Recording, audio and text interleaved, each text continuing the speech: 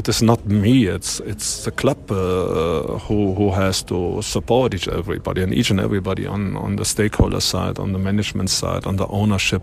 Have to ask in a position. You have to ask yourself: we are supporting enough? Are we doing enough? Are we really going for it in the entire time? And the support is from each and everybody's side there. Otherwise, you cannot be where we are since 7-8 months. And good, it's now about really to manage it properly.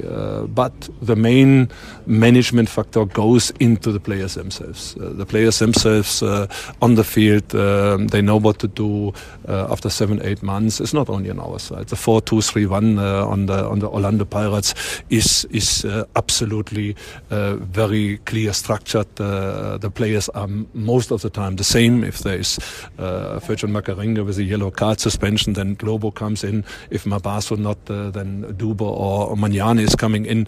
Although it's really a clear structure. The four front guys are always the same, and that is why I'm talking about on our side the same. The structure of having a number of players, core players, into the setup, into the tactical setup, into the formation or system. There is a difference. It's very, very crucial. It's now about the players really to execute what we started in the beginning of, and not to get nervous, to get hectic, to get really in a stage where you don't show your performance. The players are very, very crucial in this moment.